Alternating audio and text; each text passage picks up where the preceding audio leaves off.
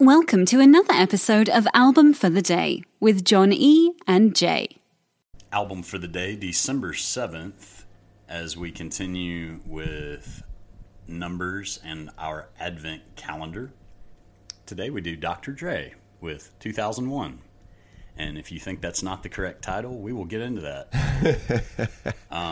This was recorded between 1997 and 1999 and released November the 16th of 1999 on Aftermath Interscope Records.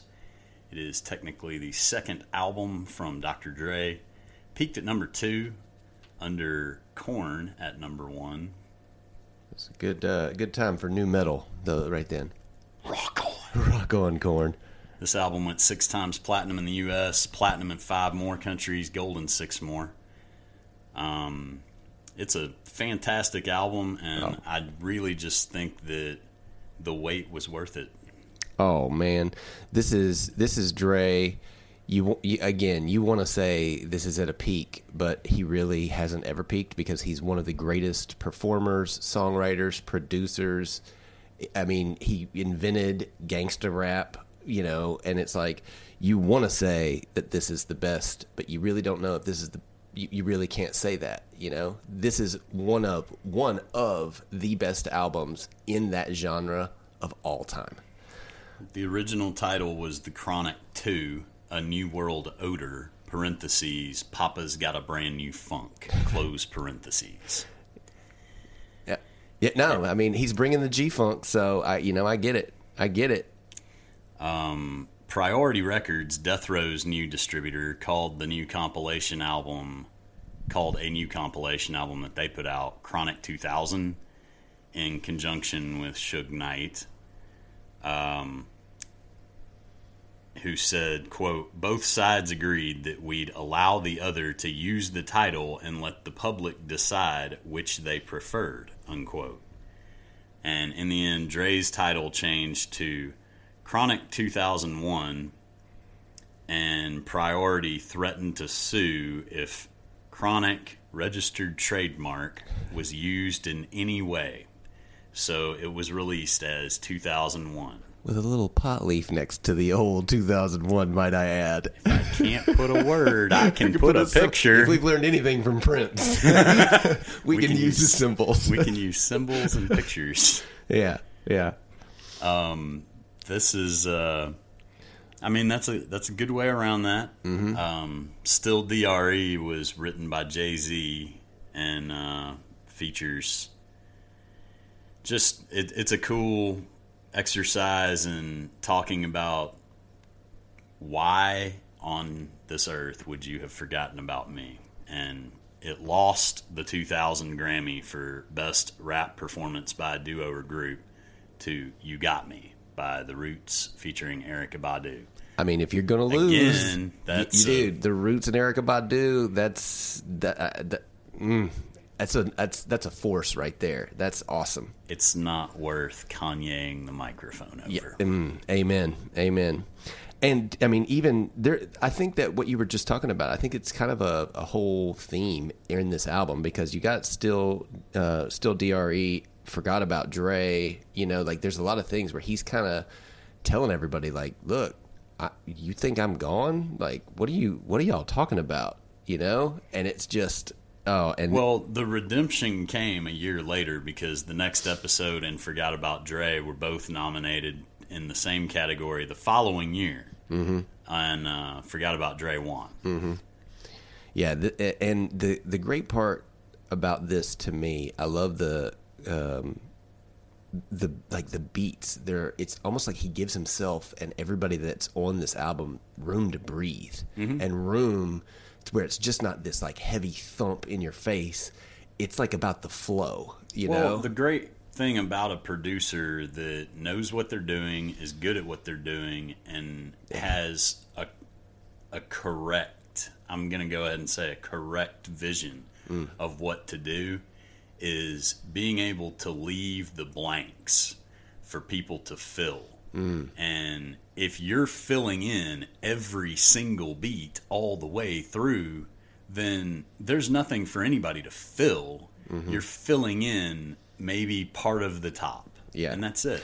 Yeah, and he did with the sparse beats. He also had like kind of like reduced samples, and I feel like he had a very dramatic sound to this, where it was a melodic but dramatic sound. It sounded there's just an like, ominous nature. Yeah, that's really. That's a great way to describe it. The message is actually about and dedicated to Dre's brother Tyree, and his death was depicted loosely in the Straight Outta Compton film. Mm-hmm. California Love, which you may be familiar with, the collab with Tupac, was actually going to be on this album, but after Dre's departure from Death Row, it was not included. This would be one of the biggest albums of all time if that song was included on this. Well, and because Tupac left it off of All Eyes on Me, so it could be on Dre's album, and now I think, if I recall correctly, it's on like the Above the Rim soundtrack or something.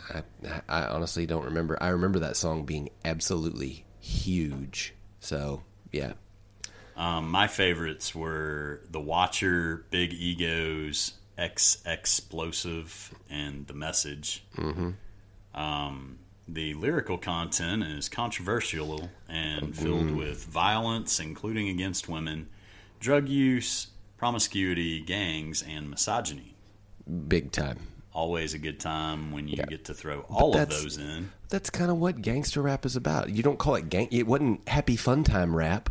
It's gangster rap. It wasn't, but at the same time, I know that in the next 2 weeks we're going to come up on somebody else that didn't go that route and still was amazing. True. That's true. That's true.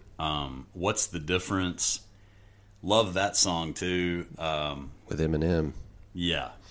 There's also additional vocals from Fish, not the band. Credited only as writers are Jay-Z, Royce da 5'9", and Crystal Johnson.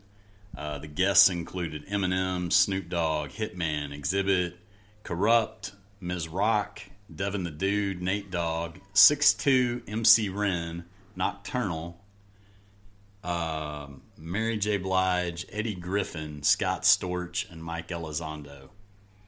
And I just... the samples came from everybody from No Doubt to Rose Royce, Cannonball Adderley, Boogie Down Productions, the Fatback Band.